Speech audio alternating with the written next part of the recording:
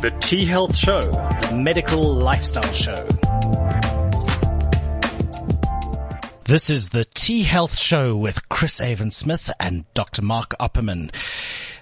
Sponsored by the T Clinic, working through all sorts of fantastic things like erectile dysfunction and wonderful, all sexual, Mark, what do we call it? All our sexual we issues. do hormone replacement and balancing and sexual functioning. But, you know, at the T Clinic and is so much more than that. So, Chris, it's spring day. You know what? We have Spring has sprung. 8 months of sun and fun in front of us. And, you know what? It's the sun that is one of the leading causes of one of the most prevalent cancers, that we are faced with today. And in the studio, I'm very pleased to welcome an esteemed colleague, renowned plastic and reconstructive surgeon, Mr. Peter Scott. So for you who don't know what a Mr. is, a Mr. is a surgeon that qualified in the UK. And you know what, the reason they called Mr. is because back in the day they were butchers. And and Peter, welcome. Good morning. Thanks, Mark. Nice to be on the show. So it is spring Yes. day today, and you know what a beautiful day. The sun is shining this morning at 6:30. I know. I was out walking and it was crisp and fresh, and there were birds stripping everywhere. So, skin cancer. Yes. Let's start there. Okay, well, first of all, let me thank you for inviting me, say hello to your listeners and to a number of my patients that might be listening into this. Skin cancer, South Africa, we have this wonderful climate, we have this wonderful outdoor lifestyle, and high incidence of skin cancer. If you live long enough, you're going to get one of them. There are 3 types of skin cancer prevalent. Basal cell carcinoma, which is the commonest and probably the least dangerous. Squamous cell carcinoma, which occurs a bit later in life. And for the younger people, malignant melanoma. Just statistically, malignant melanoma represents 3% of all skin cancers and 65% of all deaths from skin cancer. Okay, Sure. So, Peter, it's interesting that you started with basal cell carcinoma. So, in what we know it as BCCs, it's quite scary to think that it's the 5th most prevalent type of cancer worldwide. Tell us a little bit more, firstly, about actually what is a skin cancer? What causes it? Not before we get to the causes, what is skin cancer? Skin cancer is a malignancy of the upper layers of the skin.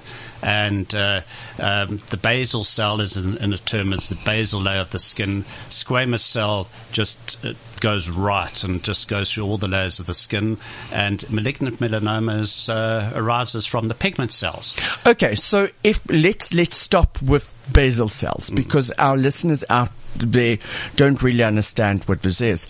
If we look at the structure of the skin, you have your layers, and we start from outside going inside. The first layer is your epidermis. Correct. And the epidermis is the actual, what we think of as skin cells. It's that layer of your skin that would peel. So the basal cell is at the bottom of that layer, Yes. and that's the cell that forms new skin cells. Yes. That migrates upwards, or can I say outwards, and eventually dies off and sloughs away as, you know, what you will see in your bed after a holiday at the beach. Am I correct? That is about a 6-week cycle. Okay. Yeah. Oh, okay. Yeah, so if you're trying out a skin product, which you're very familiar with, give it 2 skin cycles before you toss it in the bin. So that's a good 4 months. Yes. 3 months. 3 months. 3 months. Yeah. 3 months to whatever treatment you're using to see whether it's effective or not. Yeah. But, And as we get older, Peter, you are a plastic and reconstructive surgeon, but you also have vast experience in aesthetics. As we get older, we slow down that process. Am I Yes. correct? Yes, and just an interesting, skin is the biggest organ in the body, and it's the bit that stops all the fluid leaking out and keeps us intact. So it's a very important thing, and you have to ration your skin, you have to look after it. It's got to last you a very long time. Okay. A lot of the damage to the skin is done in the first 20 years of life. So if you're my generation, you probably, and I grew up in Durban, on the beach where in we the could water. get about a factor 5 sunblock was the strongest you could get. If you even bothered. If you bothered. And no one did. You weren't using oil. Yes. No one did. I remember, what my Tropitone. Was it Tropitone? That little baby with a Coppertone. Coppertone, yes. Firstly, that smell just transports you to a Durban beach, with Grenadella lollies and ice cream. Yes. So, okay. So, the basal carcinomas, basal cell carcinomas come from the bottom of the top layer of the skin. Yes. Before we go and recognize these skin cancers, because they all basically present in the same way. But what is a squamous cell carcinoma, and what is a squamous cell? The squamous cells are the epidermal cells, and it's a cancer that sort of originates there and then just involves the entire layer and penetrates deeply, and if neglected will spread to the lymph glands. So that's one that we have to treat quite aggressively, and fortunately it occurs in later stages of life. Okay. And then we have the biggie, malignant melanoma. Yes. Now, just as an aside, Cape Town has taken over as the melanoma capital of the world. Australia used to be the melanoma capital, and the Gold Coast in particular. Yes. And they've had a whole generation who have been exposed to their slip, slap, slop policy, which is garments, sunblock, avoiding the sun in the midday, and they're seeing the benefits of that program. We're still looking at Clifton Beach and exposing ourselves, and hopefully this people are getting more and more aware of the risks. You know what, Peter? This is one of the reasons why I decided to ask you to come onto the show. I can remember it was late one evening at 6:00. We started with a surgical rhinoplasty. That's correct. With another colleague of ours, Dr. Chris Neyman, and we were standing in the locker room, and one of your other colleagues came out after just having done a excision of a melanoma. Yes. And you guys were talking, and what struck me is that the incidence of melanoma and skin cancers are climbing up to 6% per year. Wow. So, you know what, when you say that Australia got it right, the rest of the world is oblivious. We're living in a place where the earth is getting warmer. You know, yes, what we are doing is contributing to that, but I think we just passed the solar maximum. Yes, you know, where every 13 years the sun is at its most intense, because it's where we are closest to the sun in our rotation around it. And we're just over a solar maximum, but you know what, it's going to be another 2-3 years before we start moving further away, and the radiation and intensity of radiation starts decreasing slightly. But then we're also sitting with things like holes in the ozone layer. Correct. And people think it's a coast thing. Yes. Unfortunately, what we are forgetting is that here on the Highveld, we are much closer to the sun. There's much less atmosphere, or can I call it oxygen, or whatever, that your UV radiation has to pass through.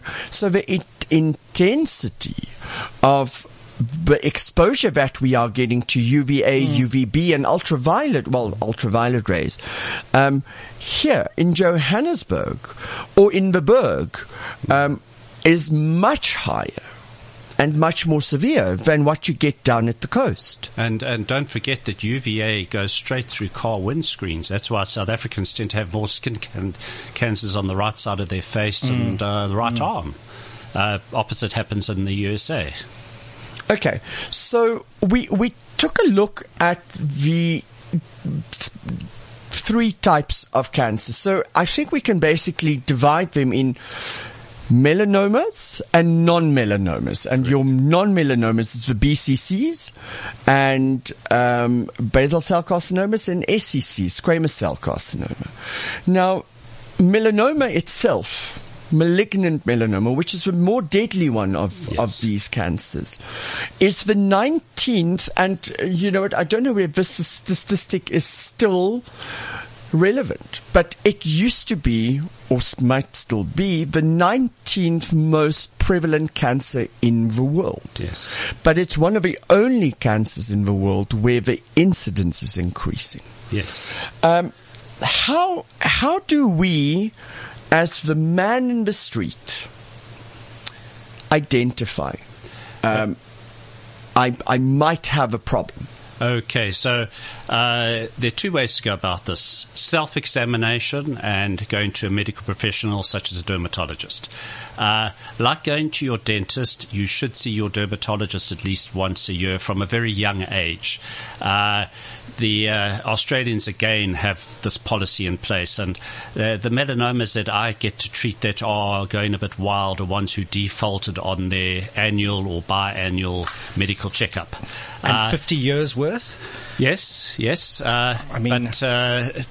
sort of go back a step, what are your risk factors? If you're fair skin, redhead, blue-eyed, had more than 2 or 3 severe sunburns in your life, which most of us have had, family history of melanoma. There's certainly a genetic marking there, lots of freckles, and the other thing is that melanomas, only about 10% of melanomas occur in a pre-existing nevus or mole.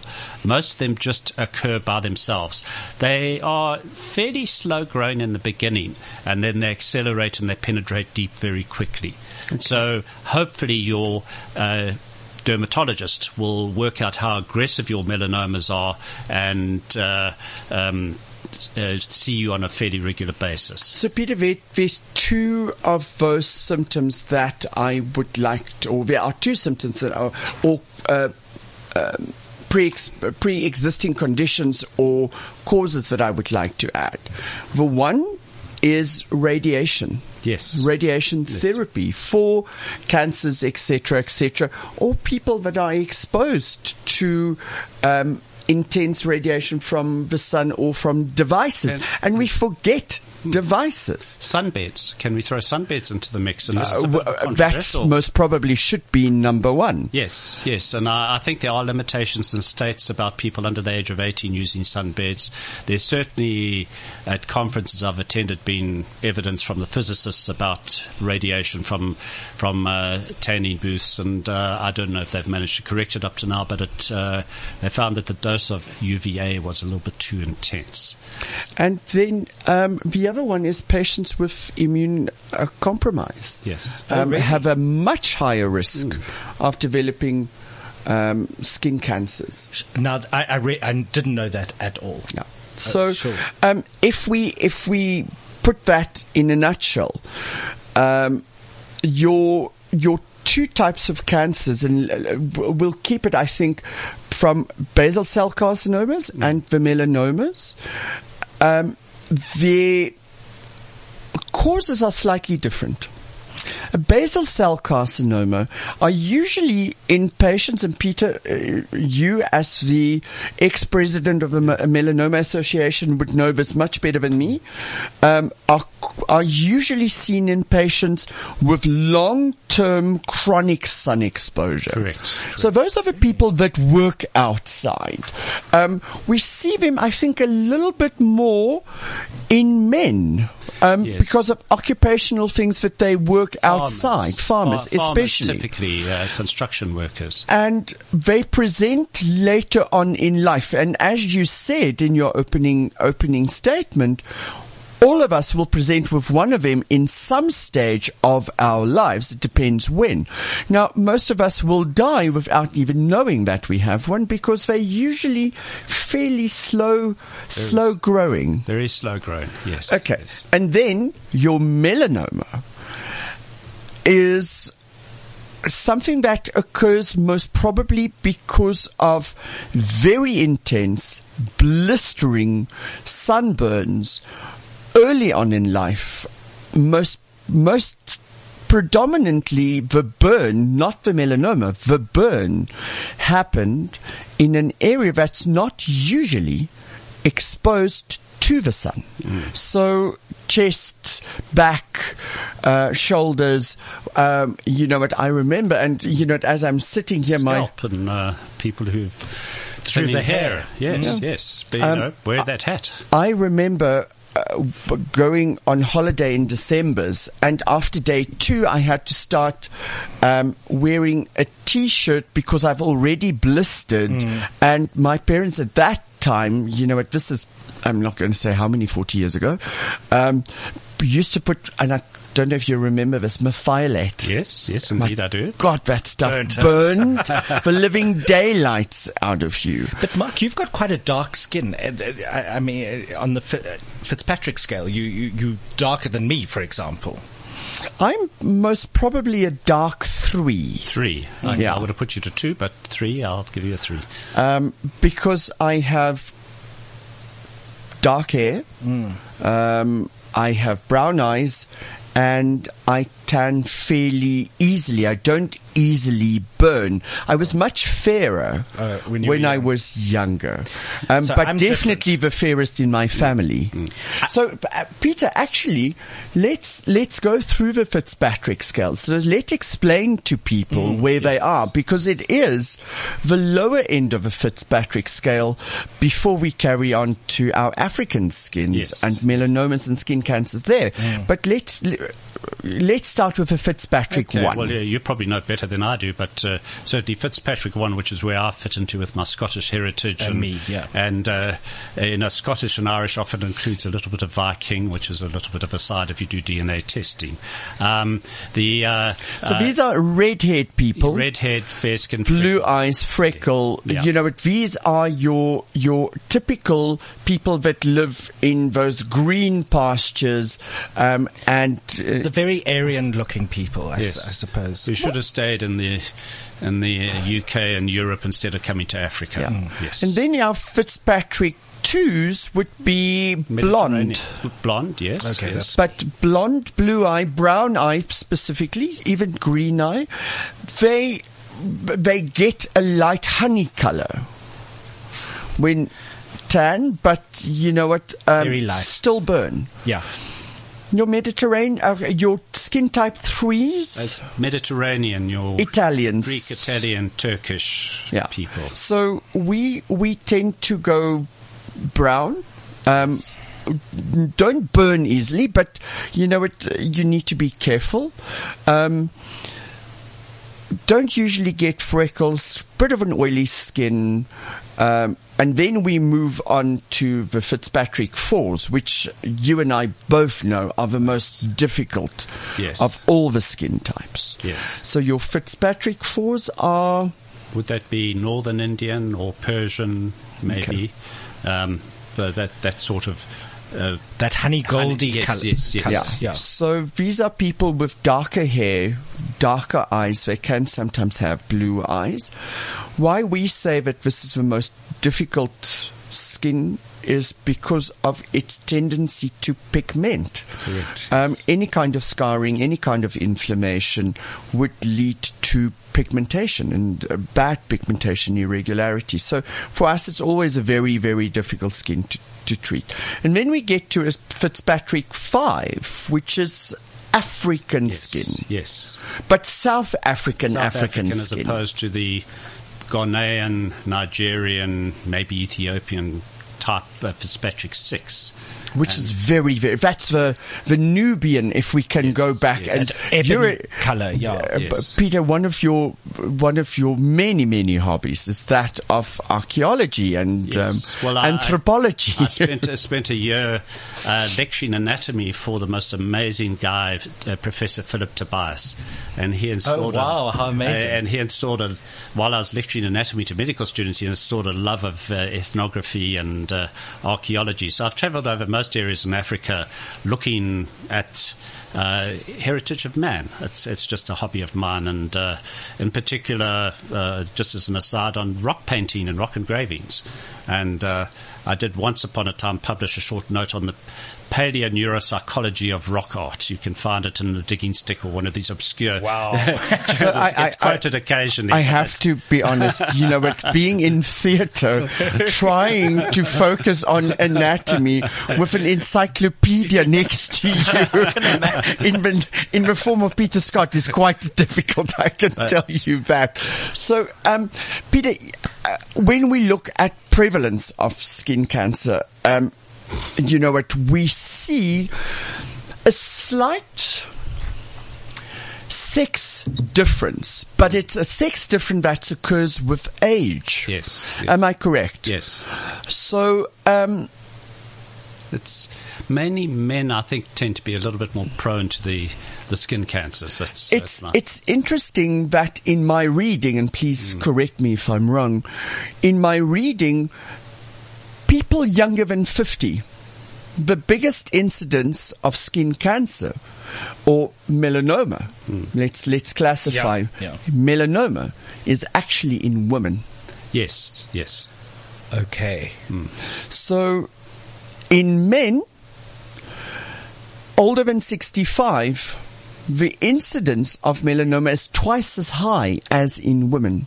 And the moment that we get up to about 80, that incidence increases to 3 times as high as that of women. And this for me was very interesting. Yes. Why do you think that is? Is it a genetic or is it just the amount of exposure to the sun? Or physiological. Aren't our skin slightly different as well? I think it's genetic, and there was an article a long time ago that a light tan is protective against melanoma. So that's me. Yes. So if you go from, lily white and into sunburn and sort of tanning rapidly over your Christmas holidays, that's a higher risk than the average South African and usually man who might be out cycling or running or that sort of thing, who has a bit of a light tan. Just keep it constant. Keep it constant. Yeah. So, Peter, you and I do some skin peels. Yes. And I always tell my patients, when Chris said keep it constant, there is a peel that we do, and what it does is day one you have a light pink glow. The next day you look like you've been to Saint-Tropez. Yes. The day after, when the skin becomes dry and tight and that epidermis starts to slough off before you start peeling, it looks like you've been in Saint-Tropez for the past 40 years. You look like Bridget something about Mary or Donatella Versace. So, we need to be very careful when we say keep it constant. Yes. Yes. What would be the best way to do that? Because if we think about tanning enhancers, yes, when we look at melanoma, the actual cancer is that of a melanocyte, the cell that produces pigment. Yes. So if I constantly stimulate these cells through my tanning enhancers or self-tan lotion, am I not stimulating the melanocyte, which could lead to a mutation, because that's what cancer is? I think the jury's still out on that. We're still waiting clinical trials on that sort of story. But I would be cautious with that. I think, my policy is have next to your toothbrush and toothpaste, have your Factor 50 sunblock. You can get stronger these days. There's some really good, I'm not going to mention brands, but there are some really good sunblocks out there. You know what, actually, Peter, I would like you to mention the brands because I wanted to talk about sunblock. Maybe we should circle back to these ones because what people don't understand is that not all sunblocks equal. Yes. So we will come back to this one. Yes. There is something that we see, and I get confronted with it in my practice more and more frequently, is the injectables, peptides, to stimulate melatonin. Yes. Or melanin. Yes. Actually, we stimulate melatonin, which then leads to melanin. Am I correct? Yes. I work closely with some of the leading dermatologists in the country, and I'm blessed to have people like you. What are your thoughts on these injectable peptides? I am, shall we say, sitting in the back seat, and I tend to, with new technologies, you go through. It's a curve that sort of goes upwards, and you call it the zealot phase, and then it goes into a deep dive, in which you call the assessment phase, and then you get common sense comes into it, and the curve flattens out. Right. And I tend to rather wait for that stage. So I'm going to let guys like you and our really good dermatologists I work with do that sort of stuff. So my thought about that, and you know what, I always try and make it easy and try and rationalize it. Again, with melatonin, you're stimulating melanin, which is literally stimulating the cells, the melanocytes. Yes. And I think some of the dendritic sites in the skin to produce pigment. And it's, when you switch that on, we don't know whether these products continue to stimulate, and a hyperstimulation will lead to some kind of damage to the DNA that's producing the melanin and can cause cancer. Yes. Well, we don't know at this stage, and it might be a very small percentage in the long run. And we're going to get a little bit hysterical about it, and it might be a very, very small factor. Okay. But I think again, it may have been administered by professionals. You will monitor the patient. Dermatologists will look for changes, and to sort of progress it. But I seldom see advanced melanoma. I can treat up to 20 melanomas a month in my practice because of my particular interest in it, and maybe one of those will be a bit more aggressive and a bit more advanced. So this is a big change to what the people, for example, England are seeing, which are advanced melanomas straight out. So in Australia and South Africa, we tend to be getting our melanomas very early. I've had melanomas referred from hairdressers, physiotherapists, podiatrists, everybody out there. I don't like the look of that thing on your back. And when I'm walking through a shopping centre and I see somebody with a dark nevus in the back, do you say something to them or not? So it's a tricky situation. Yeah. Yes. Peter, so how do most skin cancers present? Okay, so let's talk about the non-melanomas, and you'll present with a persistent non-healing sore, an ulcer that bleeds in the morning, and you towel down after your shower and it bleeds, and it carries on, and anything that doesn't heal within a few weeks, even with a bit of Fusidin ointment or Bactroban, should be seen. In the early stages, these non-melanoma skin cancers, or the pre-cancer stage, which we call keratosis or actinic keratosis, sunspot, can be treated with medication, with liquid nitrogen, with a little bit of burning, and this is something that the dermatologists do routinely. Chatting to people like worked with a chap called David Presbury for many years. He's a doyen of dermatology in South Africa. David says they would be treating about 90% of skin cancers with this sort of treatment, and about 10% would then be passed on to still the liquid nitrogen, the Effudix, the yes, Aldara kind of type creams. thing. Okay. And we'll come back to Aldara and melanoma. Okay. So, there's a couple of other treatment modalities that I want to touch on. But, so let's recap. Your basal cell carcinomas, usually it's a lesion, that's quite, fragile, if I want to say it. It bleeds, it ulcerates, it doesn't go away. It's a bit scaly sometimes. Yes, it's yes. crusty. Yes. That's how I noticed mine. Was Yes. exactly that. It got a bit scaly, a bit crusty, etc. And And it can be just a very insidious precancerous lesion. Yes. But, but the biggest thing is the best way to diagnose cancer is just lie naked on your bed and let someone else look at you, or stand naked in front of a mirror. And let someone look at you. But we have beautiful things like mobile devices today that can take photos. Well, two points here. A lot of the men that come to me are dragged in by their wives, which is really good. So a family member. But we, quite a long time ago, when we were in a meeting in Australia, and that was with David Presbury and a few others, they brought in a mapping. The mole mapping. The mole mapping. Yeah, I know Dr. Hilary Carmen. Yes. Has one a mole mapping device. Yes. I think Rob Dr. Vast, Levy has. Most of the dermatologists these days, they have either a do mole mapping dermatoscopy, device. which is looking with the illuminated magnifying glass, or they have the mole mapping. Now, with the naked eye, you will only detect a 10% change in a mole before you get worried, whereas with the mole mapping, 1% change. And what you're looking for is the ABCD sort of... okay, so let's go to those ABCDs. Hopefully I remembered. Asymmetry. Asymmetry. So that is something that has a funny shape to it. Yes. Most moles, or nevi as we call them, freckles basically, is round. Yes. And even shaped. So symmetry, asymmetry. If it looks funny, take a look at it. Yeah. B is border, so if it's a regular border.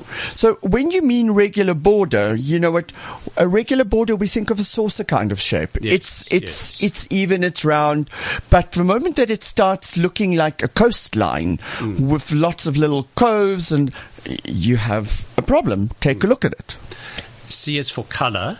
So if it's one I did quite recently was a sort of even brown with a very dark spot in the middle. So you're looking for a change in color. So it's either very dark or it has a variegated color. Okay, when you say variegated color, this is something colours with more than one color. Yeah. But am I correct in saying if you've got a very dark spot, it's not necessarily... No, it's not necessarily, but it warrants being looked at. Yeah. Okay. And often the melanomas are often flat and very dark and small. Right. And yes, we'll do that after the show. we both stripping down here straight after. And D is diameter. So, if it's bigger than half a centimeter, you want to look at it. But, in the early days, I'm going back, but David Presbury called it molectomies. The average person could have up to 30 moles, and we're not going to take all of them off. And with mole mapping has changed that. And I was involved with David and Rob Vast and Gary Levy in the early days when we got these machines. And they would monitor it, and I would cut out the nevus or the melanoma, and the machine tended to overread. So, in other words, that's a good feature. I agree. I'd rather take something away that might be a problem than miss something that is a problem. So in the series that I did with them, none of the nevi, none of the melanomas were missed. Okay. And the only time that we do get escape, as I said earlier, is that when you don't go for your regular checkups. Okay. So we done A, B, C, D, and we still have 2 E's left. Oh, okay. So, if it's evolving, so if it's changing, and this is the biggest and most easy thing to see. Just be aware. You know what, Chris, I talk about this all the time. Testicular carcinoma, if you are not examining your balls in the shower, you are going to miss something. Yeah. Women have been taught to do breast examinations. Yes. Peter, you've been involved with reconstructive surgery. The person who picks up a breast lump is either the patient themselves when they do an examination, or their partners when say, what's that? I didn't feel that before. And if if you're just self-aware, look at yourself, just pay a little bit of attention to silly things. And the silliest one of all of them, I think, is just pay attention to your stool. Okay. Really? Yes, changes in stool mean that there's a change in your bowel habits. Okay. Or if, I see where you're going. bleeding in stool, we had, Peter, and I don't know whether you guys are dealing with this. We had a very fascinating show with a younger colleague of yourself, Dr. Claudia Duval. Oh, correct. And, Claudia does a lot on anorectal cancer and anorectal cancer screening. And one of the easiest signs of that is, when I wipe my bum, I have blood. And it's tiny things. It's tiny things like that. Be self-aware. So the last E, and then we'll just quickly recap them and move on, is if it's elevated. Now, how much or how many of our skin cancers are actually elevated? Well, the basal cells and squamous cells will be elevated just by the nature of them. But melanomas you want to catch before they get elevated, because the thickness of the melanoma, the word applied to it is Breslow, if you want to look at Professor Google. You want to get it before it's thicker than 1 millimeter. Right. And fortunately, most of the melanomas that I get these days are thinner than 1 millimeter. And then the treatment is surgical. Cut it out and monitor. Yeah. Once you get over 1 millimeter thick, then there are various other things we can discuss that apply. And so, Peter, before we come to the treatments of melanomas, because it's basic or skin cancer, most of it's surgical in any case. Where do we find the most skin cancers? One would think that we find it most on the face. Yes, face and arms and back. That's melanoma can occur in the bowel. It can occur in the eye. And I want you to stop there because,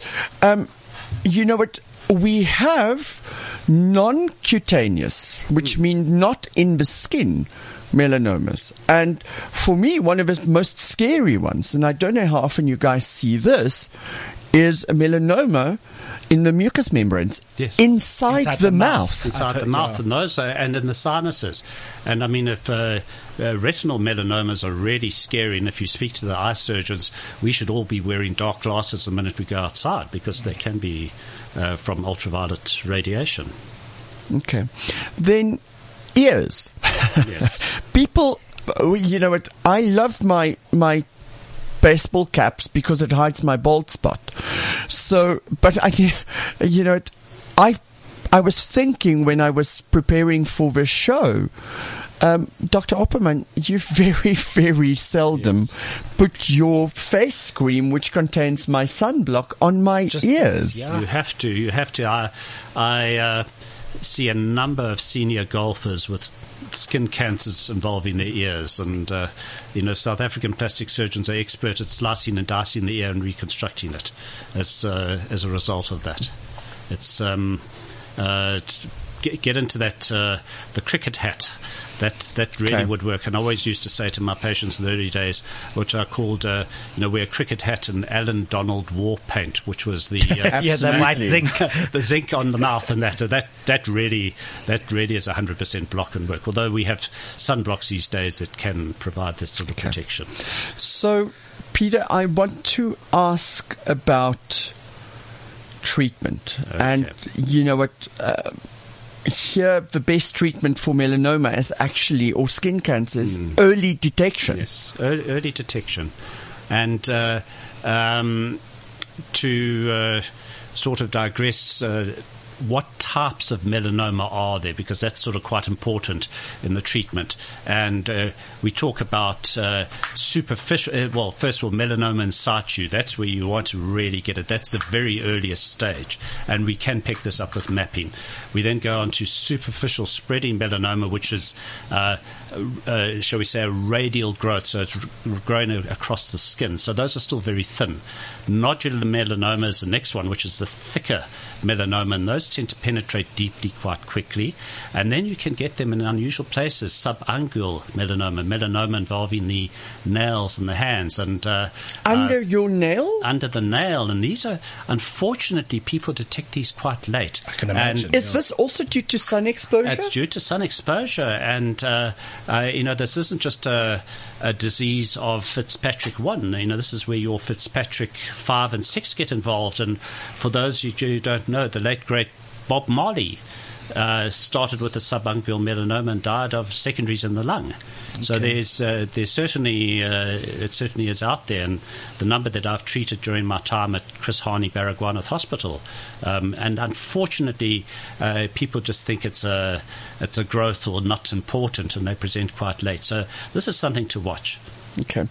So we starting to come to the end of the show. I think we have about 15 minutes left, but there's still a lot that I want to discuss. Peter, how do we become aware of melanomas? It's self-examination. Yes. Would be key. There's only so many dermatologists in the country, and it's difficult to get appointments but for there them. are a lot of very good general practitioners. Yes. And they're certainly, a number of them, in fact, enjoy dermatology. They go to the dermatology congresses. But, your family doctor is really your starting point. Okay. And we also are starting to see very nice diagnostic devices. Yes. Where we can actually see deeper into the skin. It's magnifying. We can see color changes. We can see whether it's irregular or not. And I have one of those devices in my practice, and I think a lot of other doctors do. We used to use an old Witz lamp sometimes. Yes. But now this is a sort of bioluminescence. It gives you the 3D picture of the architecture of the melanoma. And this is something that the mole mapping does. They've looked at it. It's got blue stripes or brown dots or what. They've worked out how aggressive the melanoma. They scaled it from 1 to 10. We cut out 5 out of 10. The Australians might wait to 8 out of 10. But, once it's 10 out of 10, you now. So we are basically, in what you just said, we are basically treating melanomas or skin cancers more aggressively than our Australian counterparts. Well, we're a little bit more cautious, or maybe the Australians are. Go to the dermatologist more regularly, and we're a little bit scared that our 5 out of 10 will become a 10 out of 10 when the patient defaults on their follow-up visit. So am I correct in summing it up as a change in a skin lesion? Yes. Any change in the ABCD that we've talked about. Now, step 1 would be a biopsy. So in other words, a biopsy is where your family doctor or your dermatologist will excise the skin lesion and send it for histology. So that's a punch biopsy usually, or an excision biopsy? Punch biopsies are okay for the non-melanoma, but for melanoma, you prefer to cut the whole thing out unless it's really big.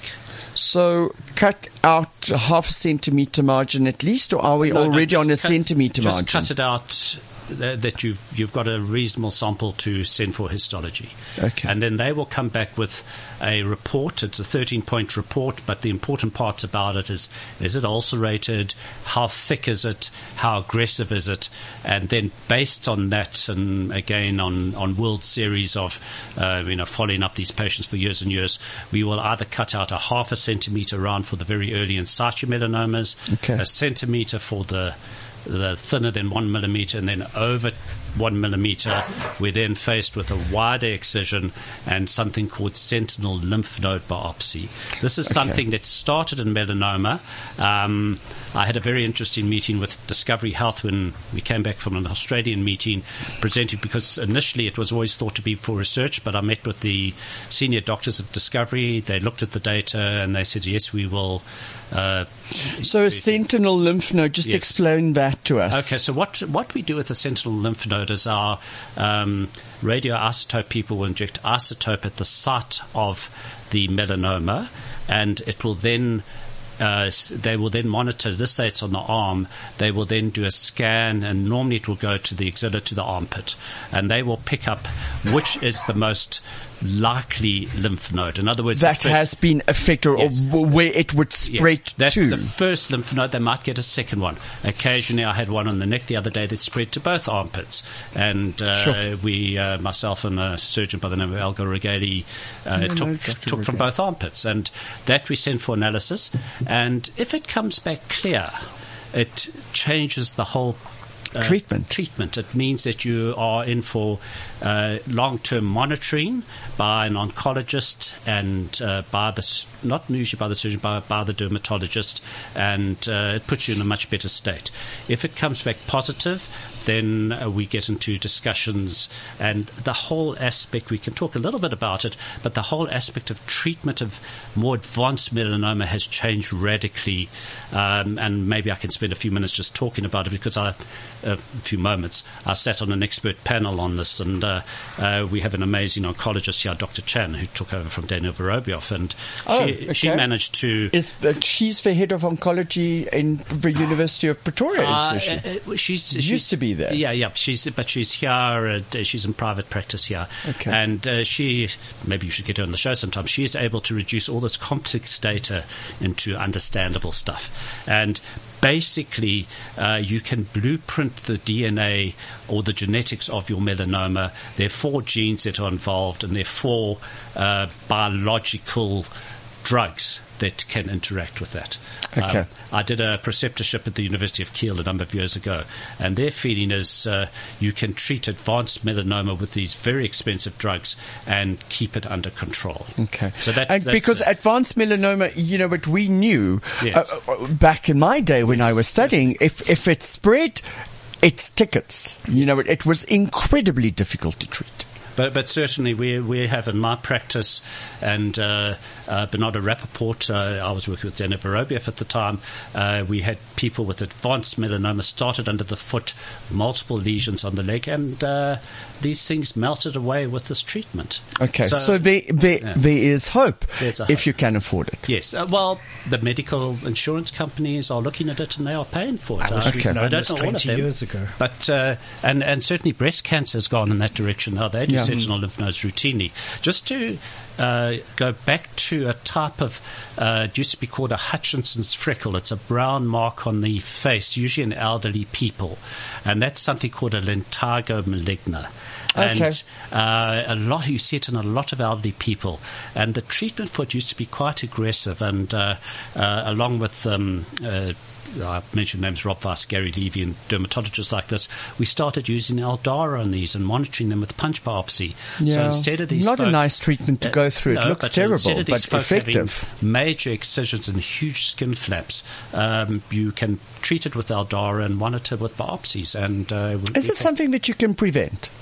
Not really. It's a lifetime of sun exposure. Okay. So you can stay out of sun. Become a troglodyte. Yes. Most people should. But just something else to mention is that the melanomas that you're getting from sun exposure in South Africa and Australia aren't as aggressive as, let's say, the melanoma you'll find on the tummy of an Eskimo.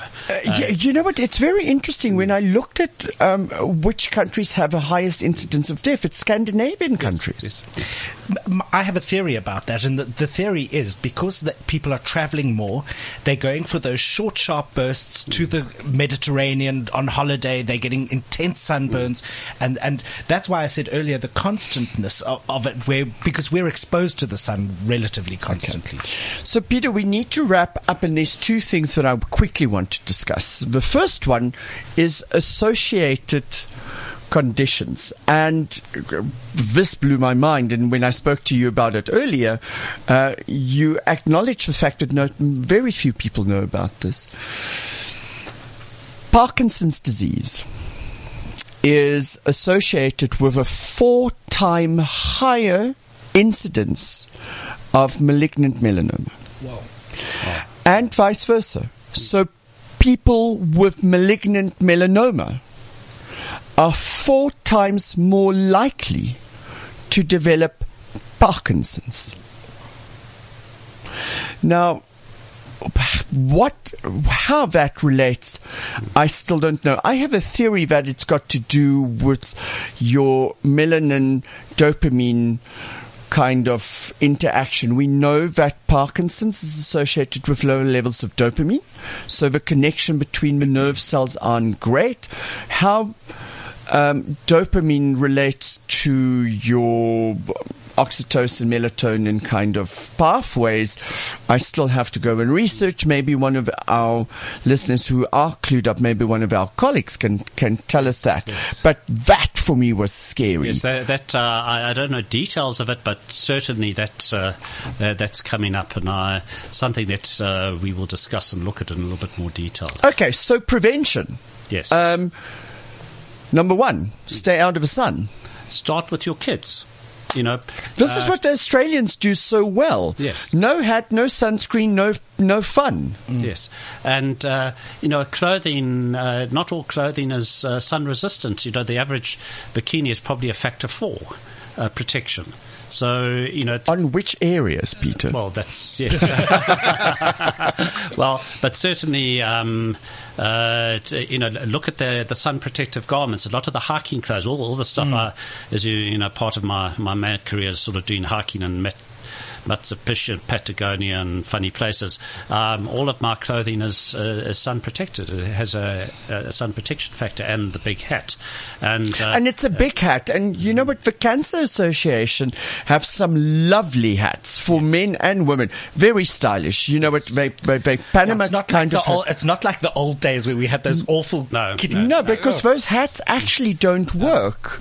But you can actually, with the kiddies, and I did with my 3, certainly is, you can turn the sun garments into fun. They're sort of fashion statements on the beach. They have long sleeve swim shirts that they wear, and it's a bit tricky. You know what? I have to be honest. I work very hard at hiding my stomach under my man girdle, under my kaftan, but it doesn't go down well on the beach. I can tell you that. But then the next thing about it, and I know my kids at school, one of the mothers was on suntan duty, sunblock duty, and as the kids went out to play cricket, this was Pridwin, for example, or my daughters were Kingsmead, one of the mums or would be in charge of making sure that they had their sunblock on before they went out. Yeah. So that's take responsibility, and especially from kids. I think that's because a lot you of us need it's too late. You need to teach kids that this is what we do. We always put a cream on. If you don't have the seatbelt on, the car doesn't start. Yes, it's severe as that. The Australians did this very well. Peter, sunscreen. Yes. We have different sunscreens. Yes. Some of them broad filters, which means UVA, UVB.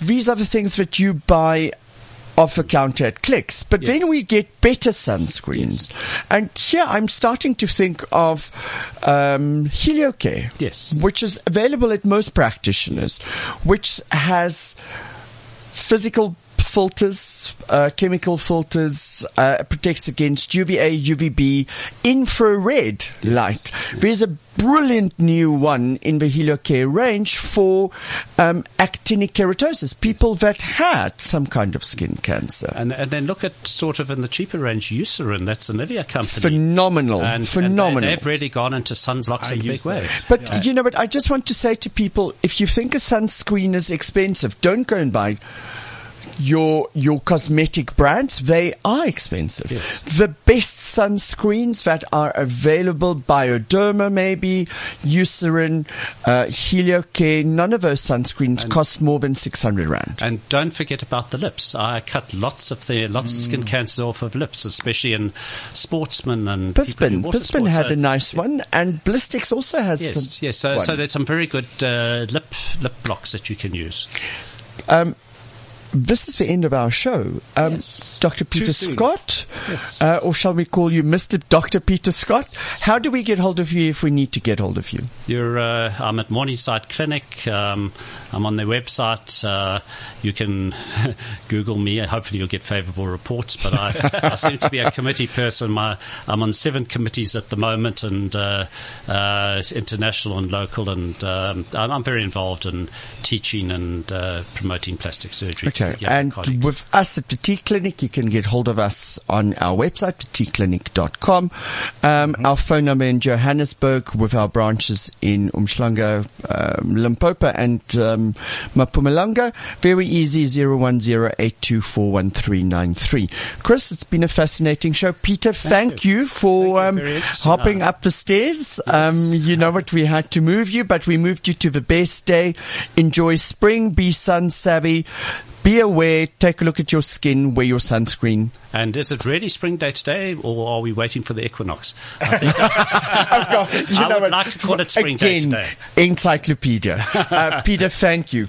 Have a great day, everybody. Thanks, Mark. Bye-bye. Thanks very much. The T Health Show, the medical lifestyle show.